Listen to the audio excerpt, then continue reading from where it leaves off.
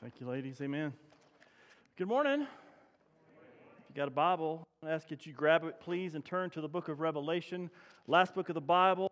Chapter 3 will be there in just a minute. First of all, thanks for braving the cold. I appreciate you being here. It's exciting to gather. I also want to say a quick thank you. My friend Blake's here, in case you're wondering.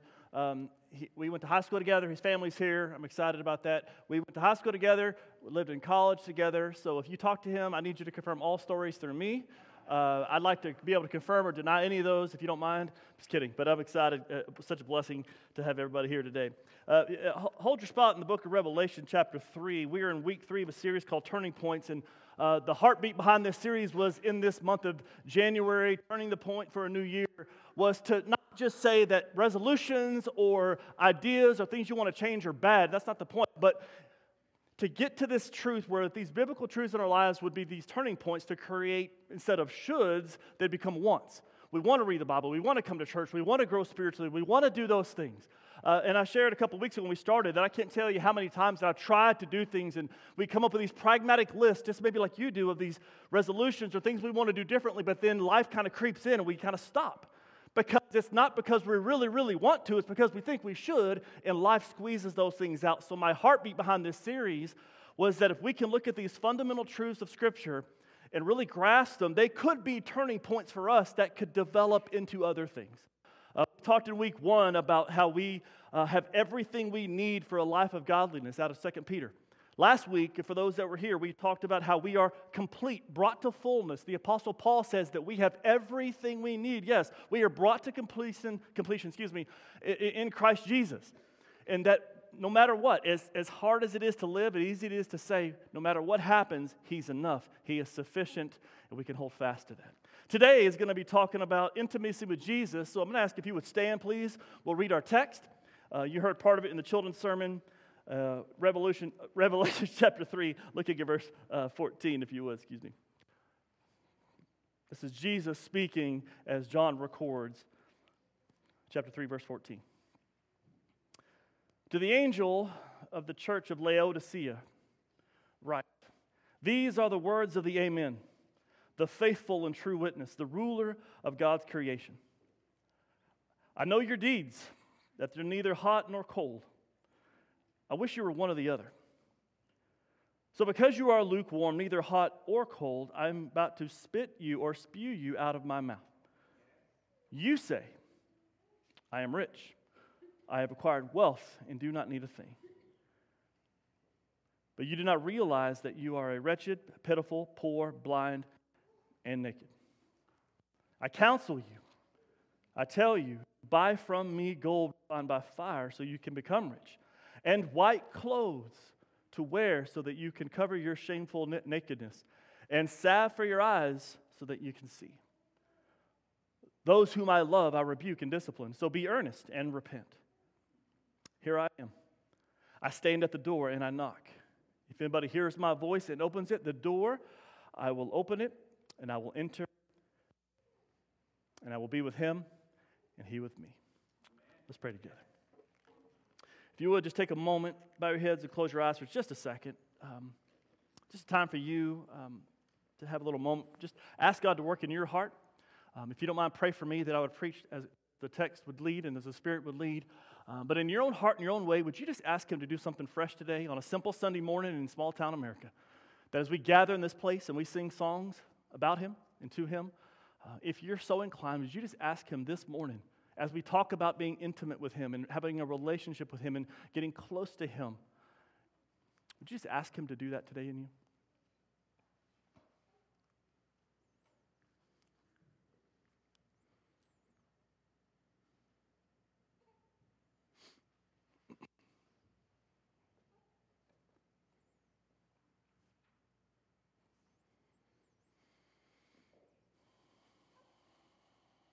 Father, you've heard your people. It's an honor to be here on this cool morning. Thank you for the privilege and the honor we have to gather freely in this space. And Father, for the corporate gathering time that you've given us, that you have entrusted us with, this corporate worship time, that we would continue to give you our very best. You're more than worthy of anything we could possibly offer you. May we continue to give our best as we open your word and see what you have for us today. We ask it all in the great name of Jesus. Amen. You may be seated. If I was to ask you, if we're going to have a conversation, I was to ask you what some of the biggest struggles for the modern church is, you might say some things like this. You might say, I think what the local church is missing is maybe unity. Maybe you would articulate and talk about theological divisions, divides, conflict, things that could hurt the body. But I want to propose to you something that one of the most dangerous issues for the local church is this. You ready? Prosperity. Now, it's going to rub a little bit this morning because I'm talking about affluence and wealth and luxury, and none of those things are innately bad, and that's supposed to create a little tension for you because here's the reality. Why is this? Because, to be honest with you, most American churches can't handle it. We can't handle this idea of wealth and prosperity. Why? Because it creates an independence with us when we can kind of lean on ourselves, and if I can just be so bold, that we are not as desperate for Him as we once were. You can look globally and you can see some of the churches in our world, India, Africa, China, and go all over globally, the churches that do not have what we have, nor the luxuries, nor the freedoms, that God is exploding and doing some phenomenal things. As we look at this church of Laodicea in the book of Revelation, it's one of 7 that's mentioned. And I spoke on this text, I think about 7 years ago. I'm sure you remembered it. I'm just kidding. And the heartbeat behind this, I was really praying through this, and I was just thinking, man, if we could just long for closeness with Him. In the book of Revelation, there's 7 churches that are addressed. Quickly, the church of Ephesus, and if you use bridal language, the church is the bride of Christ. We'll talk about Laodicea in just a minute, but the church of Ephesus was described as the hypocritical church. As a bride, it was one who's kind of forgotten her husband. The church called Smyrna was the church that contemplated quitting in this marriage, if this relationship needing to overcome fear. Pergamum was a church of compromise that was in danger of being seduced by the world. Thyatira was a church, if you use broad language, that struggled with worldliness. Sardis was the church, if you use the marriage language, that struggled with complacency. And then you have Philadelphia, the church in Philadelphia, that was the faithful church. And then you have Laodicea, the church in question today. They were the wealthiest of all the churches. If you could use the modern day language, their budget was met. They had everything they needed. They could do whatever they wanted. They had plenty of funds, plenty of resources, and they were known for that. Now, I'm going to say a couple of things, and if you're a note taker, this is important. We'll come back to this. Here's what they were known for. It was the wealthiest of all the cities. They were known for wealth in gold, it's important, wealth in wool, and in medicine. But they had a problem. Their biggest issue was water. We'll talk more about that in just a minute, but the closest hot spring and the cold spring were about 6 miles away from them. So the church that had it all struggled with its water source. Now, I'm not just boring with these things because it's important. It'll come back in just a minute, and we'll talk a little bit more about that. So no matter what, the water that they had to pipe in through the aqueducts from the hot spring, by the time it got to the city, was lukewarm. From the cold spring, by the time it got to the city, was lukewarm. It wasn't hot or cold. So Jesus is addressing this wealthy church that's got everything it needs, and he's going to use an analogy, an explanation to help them understand. Though you may have all you think you need, you're far from the source, as the children's sermon talked about. Look at verse 14 as we're going to start this. Jesus, right off the bat, is going to identify himself as the author of this. Look at verse 14. These are the words of the Amen, the faithful and true witness and the ruler of God's creation. Quickly, first, right off the bat, Jesus describes himself. He wants to be clear that he is the author. He's the one speaking here. He is the Amen, which means, so let it be true. Secondly, he describes himself as the faithful and true witness. This title epitomizes his earthly life. He was faithful, he was true, and everything. And thirdly, he describes himself as being the beginning of creation. That word beginning means the source or the origin. We referenced this, I think it was last week when Jesus, as Paul described him in chapter 1, he is the firstborn of over all creation. Everything is created by him and for him. He was in the beginning. So Jesus wants to be very clear that this is who is speaking. It is me speaking, but listen to the rebuke in verse 15 as we're going to get to the meat of this text. Verse 15, look at what he says. He says right off the bat in 15, he says, I know your deeds. That you're neither cold nor hot. I wish you were either one or the other. So because you are lukewarm, neither hot nor cold, I'm about to spit you out of my mouth. Now, right off the bat, verse 15, I need to ask you a rhetorical question. Jesus says, paraphrase, I know what you're doing. How does that land on? Can I just throw this out at you and just kind of just to think about? How does it make you feel to know when Jesus says you can't hide? Your life is an open book. What you do in secret and when nobody else is around, the way you think, the way you act, the way you talk, the way you live your life, it is an open book, and you're not fooling or hiding from anybody. I know what you're doing. How does that land on you?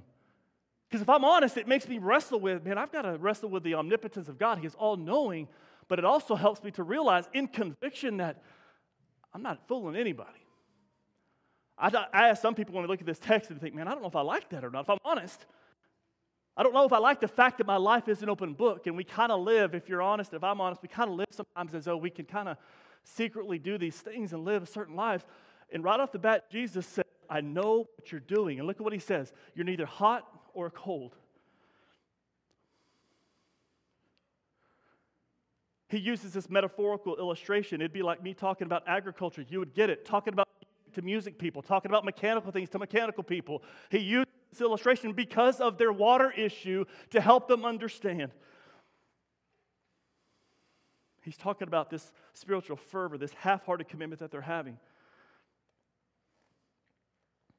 When I grew up and I was in youth group, I remember stories about this, and people would ever, maybe you've heard this, and maybe in my generation of talk about being on fire for Jesus, people use this text and they talk about cold is bad, hot is good. You need to be on fire for Christ. Being cold is bad. That's not the case. Cold is good, hot is good. Jesus says, I want you to be one or the other. Jesus wouldn't say, I want you to be cold if it was bad.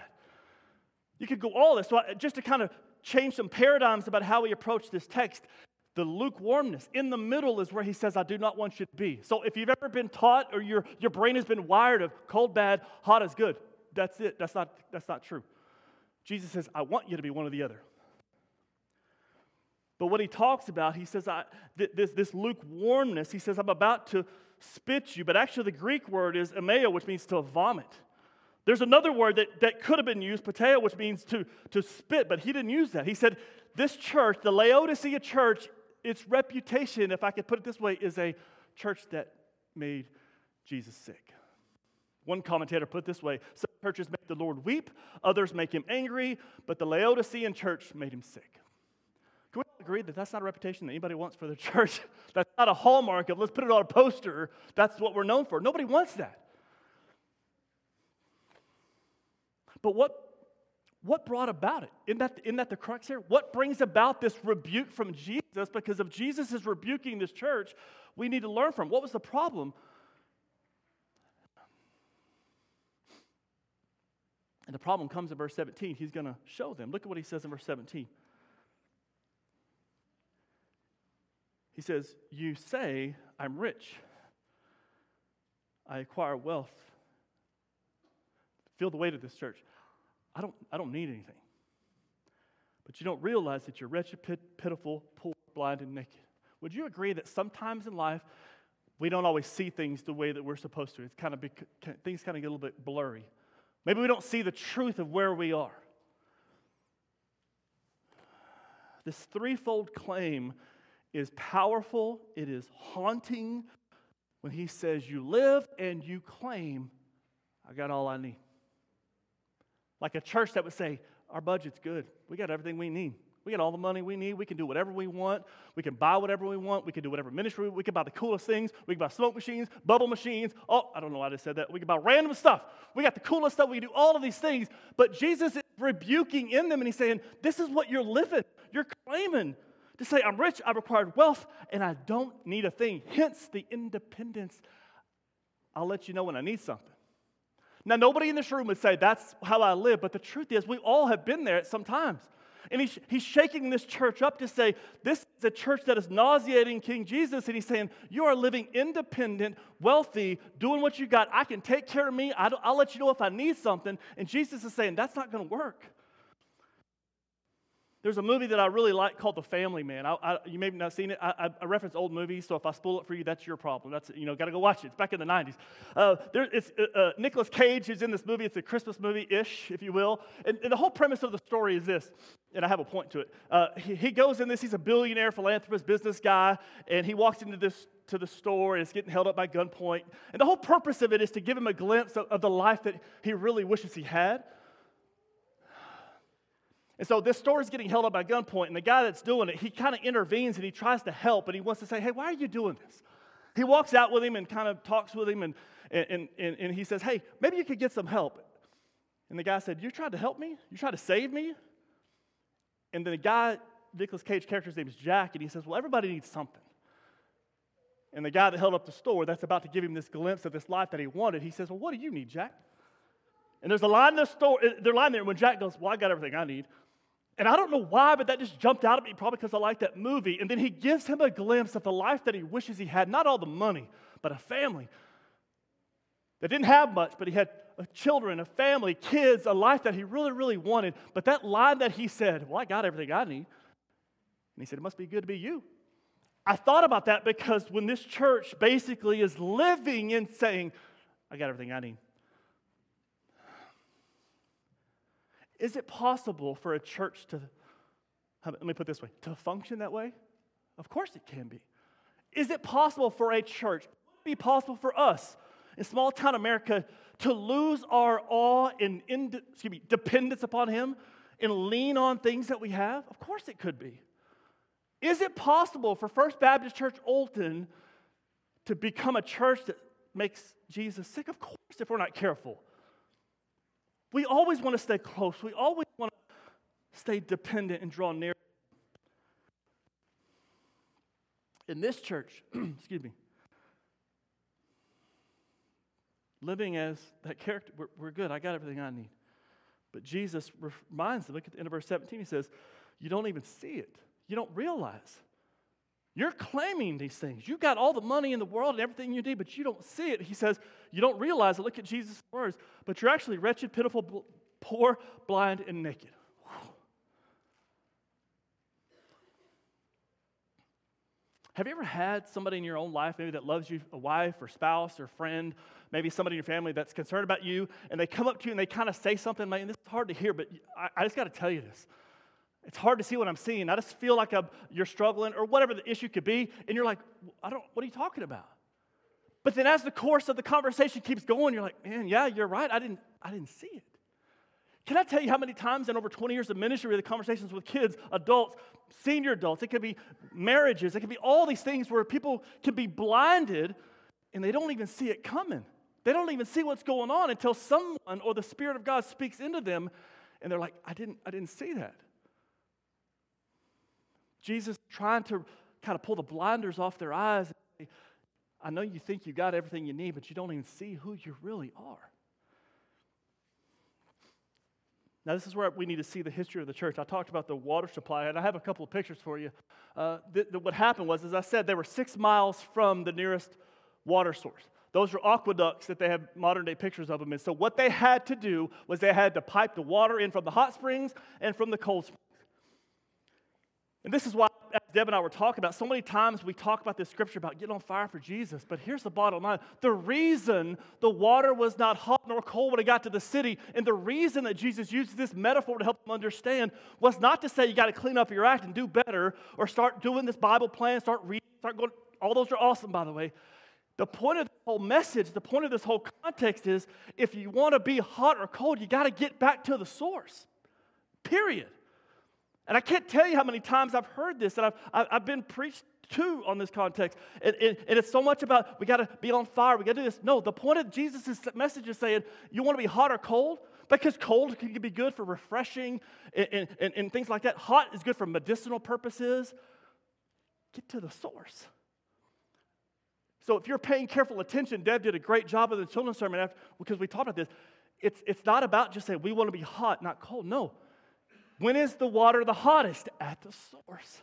When is it coldest? At the source. When are you and I, are we most spiritually growing and maturing with Jesus? In our relationship, most intimate, it's at the source. So the question of the day is this, before we even go on. If you long for intimacy with Jesus, if we want to be somebody that's close to Him, we got to get back to Him. Now, rhetorically speaking, what are things in your life, if I was to ask you privately, are things that can cause you to drift? Things that might cause you to push Him away? Maybe for you it's not wealth. Maybe for you it's not this. Maybe there's other things that as long as you have these ducks in a row, whatever that means, As long as this is in line, you're good. Me and Jesus are good as long as we have this. We talked about that last week a little bit. But Jesus is trying to reveal to this church, he's trying to unpack this about them to see it because they don't. He wants them to see, yes, you think you have everything you need. You're living and you even claim that way, but you don't. Is it possible to lean on what we have and push away what we really need? Yeah, absolutely. The issue is proximity. The issue is closeness. The issue is getting intimate and being close to Jesus. As we get to verse 18, look what Jesus says. The reason I bored you earlier with what they were known for, wealth and gold and wool and medicine, look at what he says. Here's the invitation. Yes, I want to expose. Here's what you are. Here's who you really are. Don't go far from me. Come back to me. Look what he says in verse 18. So I advise you to buy gold from me. Gold that's been purified by fire, then you'll be rich. I'll talk about that in just a minute. And buy white garments from me, so you'll not be shamed by your nakedness. And ointment for your eyes, so you'll be able to see. Those three things sound totally random, but if you understand that's what they were known for, what is the invitation to them? Come to me. Come to me. Buying gold for him is an example of what he's trying to help them understand is come to me, not for earthly, but for spiritual treasures, not material ones. He says purchase white clothes to wear. He's talking about having a righteousness and an awareness of your sin. He's not talking about just putting on clothes. He's talking about having an understanding. When he's talking about a salve for your eyes, what he's telling them is, I want you to see truth. I don't want you to be blinded by what you think you see, what you feel you. I want you to see truth. Look what Jesus says. He invites them to come. Come to me. Come to me. Seek spiritual treasures from me. Live righteously and beware of your sin with me. Man, there's such application for that. But if I'm honest, if we're honest, all that is well and good. Now, hear my heart this morning. But if you don't want to do that, you're not going to do it. If I don't want to do it, I'm not going to do it. If I don't desire to be close to him, I'm not going to do it. Regardless of prayers or strategies or tactics, without the proper motivation of truly wanting to do it, I think maybe you would attest to this, you're not going to do it. One of my favorite pastors I like to listen to is a guy named Ben Stewart.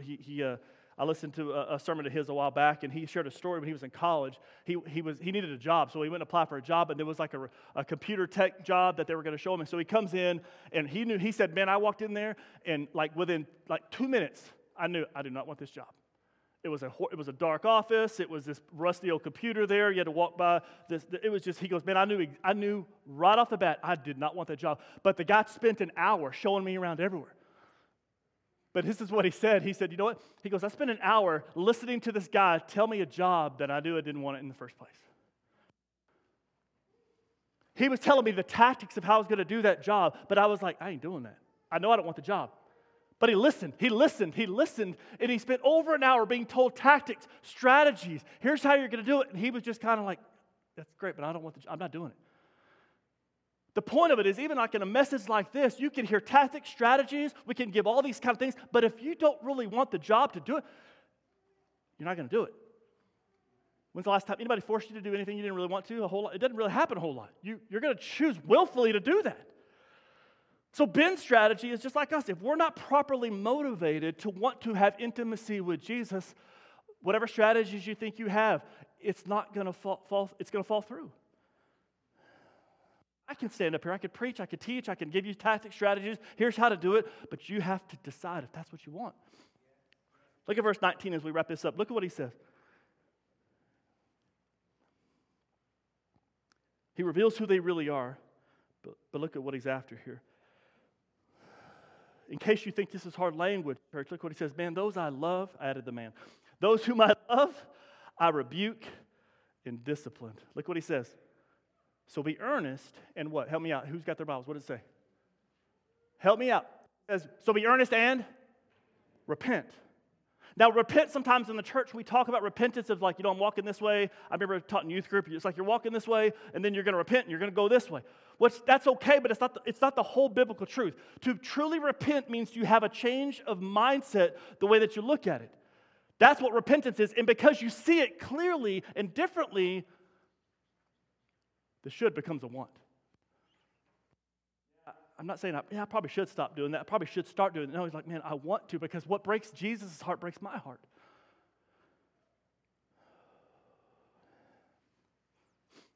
Jesus reminds them, just like I want to remind you this morning, in case you feel like this is difficult language, he says, man, I love you, and those that I love, I rebuke them, and I discipline. Anybody that's a parent in the room, you get it.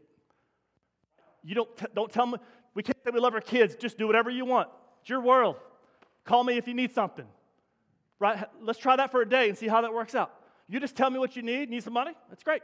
Whatever you need. Come in when you want to come in. No, you have to. You have to rebel. I mean, they're not have to rebel. You have to do those things. You have to rebuke. I meant to say rebuke. You have to rebuke. You have to discipline. Why? Because you love them. You love them enough to tell them what's hard. You love them enough to give them boundaries. You love them enough to give them curfews. Kids, no parent told me to say this. But you love them enough to do that. Why? Because you love them.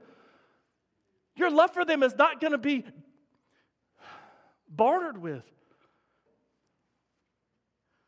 You're not going to change because, man, I hope my kids like me. I hope we can be buddies and friends. No, I'm your parent. I'm your mom. I'm your dad. And I care about you, so I'm going to rebuke you. I'm going to discipline you. But Jesus says, be earnest and repent. And if there's anybody here today or this church in Laodicea, the desire is to change. Are you distant from him? Then you don't have to be. Repent. Confess that I'm independent. My intimacy with Jesus is lacking. I don't want to read the Bible. I don't want to go to church. I don't want to go to small group. I don't want to do this. I don't want to do this. But I'm going to keep trying. Maybe if we stop trying, which as I said a couple weeks ago, and just kind of keep pragmatically doing this list of things, but if we fall on our faces and say, I just need to get back. I need to be near it. That's what I want. And whatever that means, that's what I want to do. I want to get back to the source. I want to get back to Jesus and be intimate. That might manifest itself in certain ways of, I'm going to read my Bible. I'm going to come to church. I'm going to do the things that Jesus expects the church to do because I want to, not because I have to. Look at verse 20. Did you see, as I finish it, look what he says. Here I am. You've heard this text. I'll talk about that in just a minute. He says, here I am. I stand at the door. If anybody hears my voice and opens the door, I will come in, and I'll eat with that person, and they with me. Baptists love this verse because there's food involved. That's what we love, okay? What I want to be clear on this. So many times, even growing up, I heard this verse, and it was such an evangelistic verse. But that's not what he's talking about. This verse is for believers. This verse is for the church. Did you see who took the action here? Did you see who stepped in? God does. He comes. Jesus says, please hear this, and I'm almost done. He says, look, I'm at the door. I'm right here, but you got to let me in.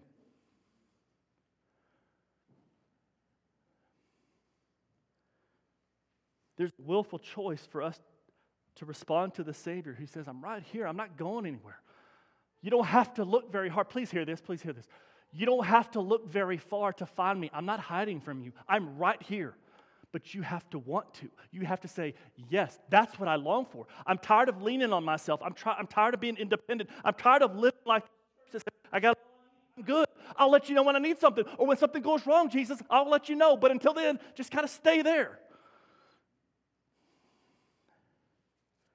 I love how John Piper puts it this. He says, the King of Heaven will not make us run far and wide to find him. Please hear this. Even when we indulge in self-reliance and put off prayer and we slowly drift away, listen to this, he stays close. He's at the door. He's just outside even right now. He doesn't want to spit us out of his mouth. He wants to eat and laugh and sing with us at the banquet of his grace and his mercy. And he's talked about this intimate relationship with him. I don't know how that lands on you, but what I need to hear is this. That when, not if, but when I stray and when I wander and when I live, because I believe that anytime we sin, it's not accident, like, oops, I didn't mean. No, we willfully choose to live in these sinful moments into what we think, we say, we do. And in that moment, I'm choosing me over him. But what a refreshing reminder to know that when I distance myself and I find myself straying and wandering, that I don't have to send out a search party and go find Jesus. You know, when people, we say, man, I finally found Jesus. Well, he wasn't lost, you know, like he's been there the whole time. He's right there, standing at the door, knocking. That was my knock. What are you going to do? Is this a kitschy story that's kind of cute, or is it something that you need to hear? Because I need to be reminded of this, that the King of all kings wants to have a relationship with me, and he's not just saying, get on fire for me and do, no, yeah, come back to me, repent, see who you really are, because you may not be who you think you are. This church was convinced that they were all of these things, but they verbalized and lived, I got everything I need. And in verse 20, there's a twofold response. He's at the door, he's knocking, but to those, please underline this or just pay attention to this part. He says, if you hear my voice and you open the door. And connected to those two conditions are three things. He says, I will come in. This is awesome. I will come in. There's a promise of Christ's personal entrance into the church, the body of believers, to us, face to face. He says, I will dine. We Baptists like to eat. It's all good. We're talking about personal fellowship to the repentant believer. Those who say, yeah, I'm not seeing myself very clearly. I need to repent. I got to change. I got to get back to the source. I got to get back to him. Jesus says, I will dine. We'll have intimate fellowship. And it says, verse number 3, he will dine with me. A reciprocal fellowship.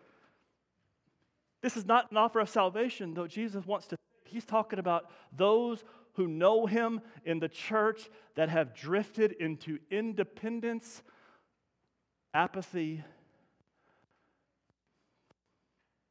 and isolation. As I close, I'm going to leave you with this. There's a couple more things, but that guy, Ben Stewart, I was talking about, in the same message I was listening to some of these things, he was talking about what motivates. Like, even on this Sunday morning, what would motivate you to change? And he shared a story, and he says, you know what, the only thing that we're ever going to do something is if we're properly motivated. And there's lots of things that can be motivators. Fear can be a motivator. That's not always a good one, but it can be. People around our lives can help us, with accountability can motivate us. But one of the things he talked about being properly motivated was desperation. And something he said that kind of hit my heart, he said, sometimes I don't think the church is desperate enough. And his story was this. He shared a story back when he was in his 30s. Pretty healthy. He had a herniated disc with bulging disc around it. I don't know what that means, but it sounds pretty bad. But his testimony is this. He said, I couldn't stand up. I couldn't walk. I couldn't do anything. And he prided himself on being pretty optimistic and thinking, I'm just kind of the glass half full kind of guy. Like, hey, the church has got to go. I got to preach. I got to go do this. He goes to the doctor with his pregnant wife at the time, and they're in the doctor's office. He's like, yeah, I need to get a shot, maybe fix this thing out. I need to help. Just let's get this going so I can do it. And the doctor said, I think I need to make you aware of your situation. Let me say that again. I need to make you aware of your situation. And Ben's like, what? And here's what the doctor said. I can't fix you. There's no fixing what's wrong with you. I can't do anything. I can't operate on you.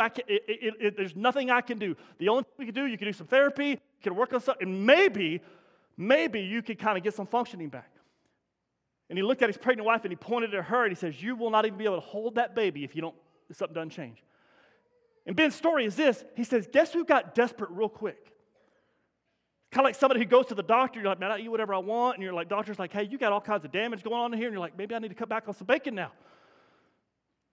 Desperate real quick, desperation. And Ben was just talking about this story, and he says, I got desperate really, really fast. He goes, I went to therapy, I went to rehab, and not the kind of rehab that you go and do therapy that you post pictures about. He goes, no, I was doing rehab, and I was trying to lay on my back and squeeze a ball between my knees without crying.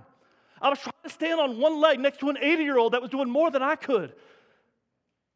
Humbled, broken, desperate.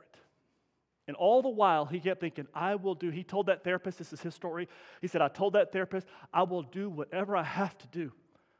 Whatever it takes, I'm going to do it. And I thought about that. When Ben says, I got desperate real quick, I thought about our structure, the church, here, you, me, those that can hear my voice. I wonder if we're ever desperate enough. To me, that's the crux of this whole thing of like, you can say, I'm distant from Jesus, I want to be close to him, but sometimes what's going to motivate us?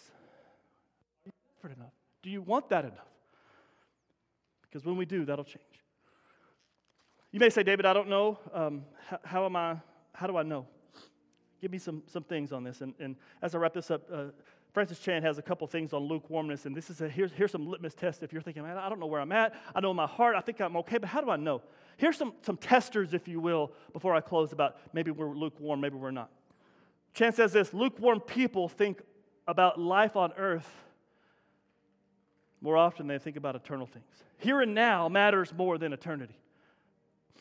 Lukewarm people, listen to this one kind of stings a little bit. Lukewarm people call radical what Jesus expects. Whew.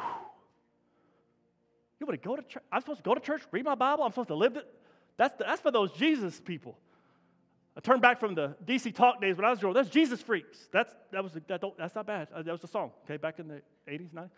That's for the really sold out Christians. Ready for this? Another 90s term. That's for the on fire Christians.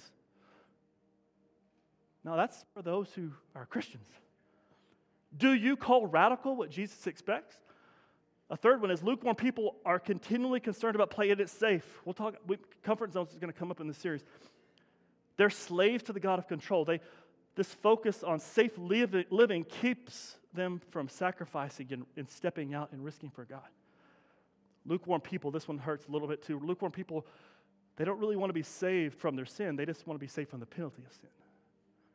What he's saying there is, it's not saying I don't want to truly be born again and made alive and live for Jesus. I just don't want to go to hell when I die. If I can just guarantee that, I'm good. I'll just go back to life and live. The invitation this morning is not to say, I want you to get on fire for Jesus. The invitation today is to get to the source. So let me ask you to bow your heads where you're at for just a minute. Here in just a second, the praise team is going to come up, and I asked them to sing a song, Draw Me Close, just for us to sing and let it be an invitation of maybe a declaration.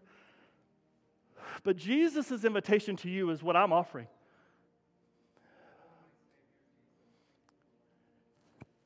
Jesus promises to draw near.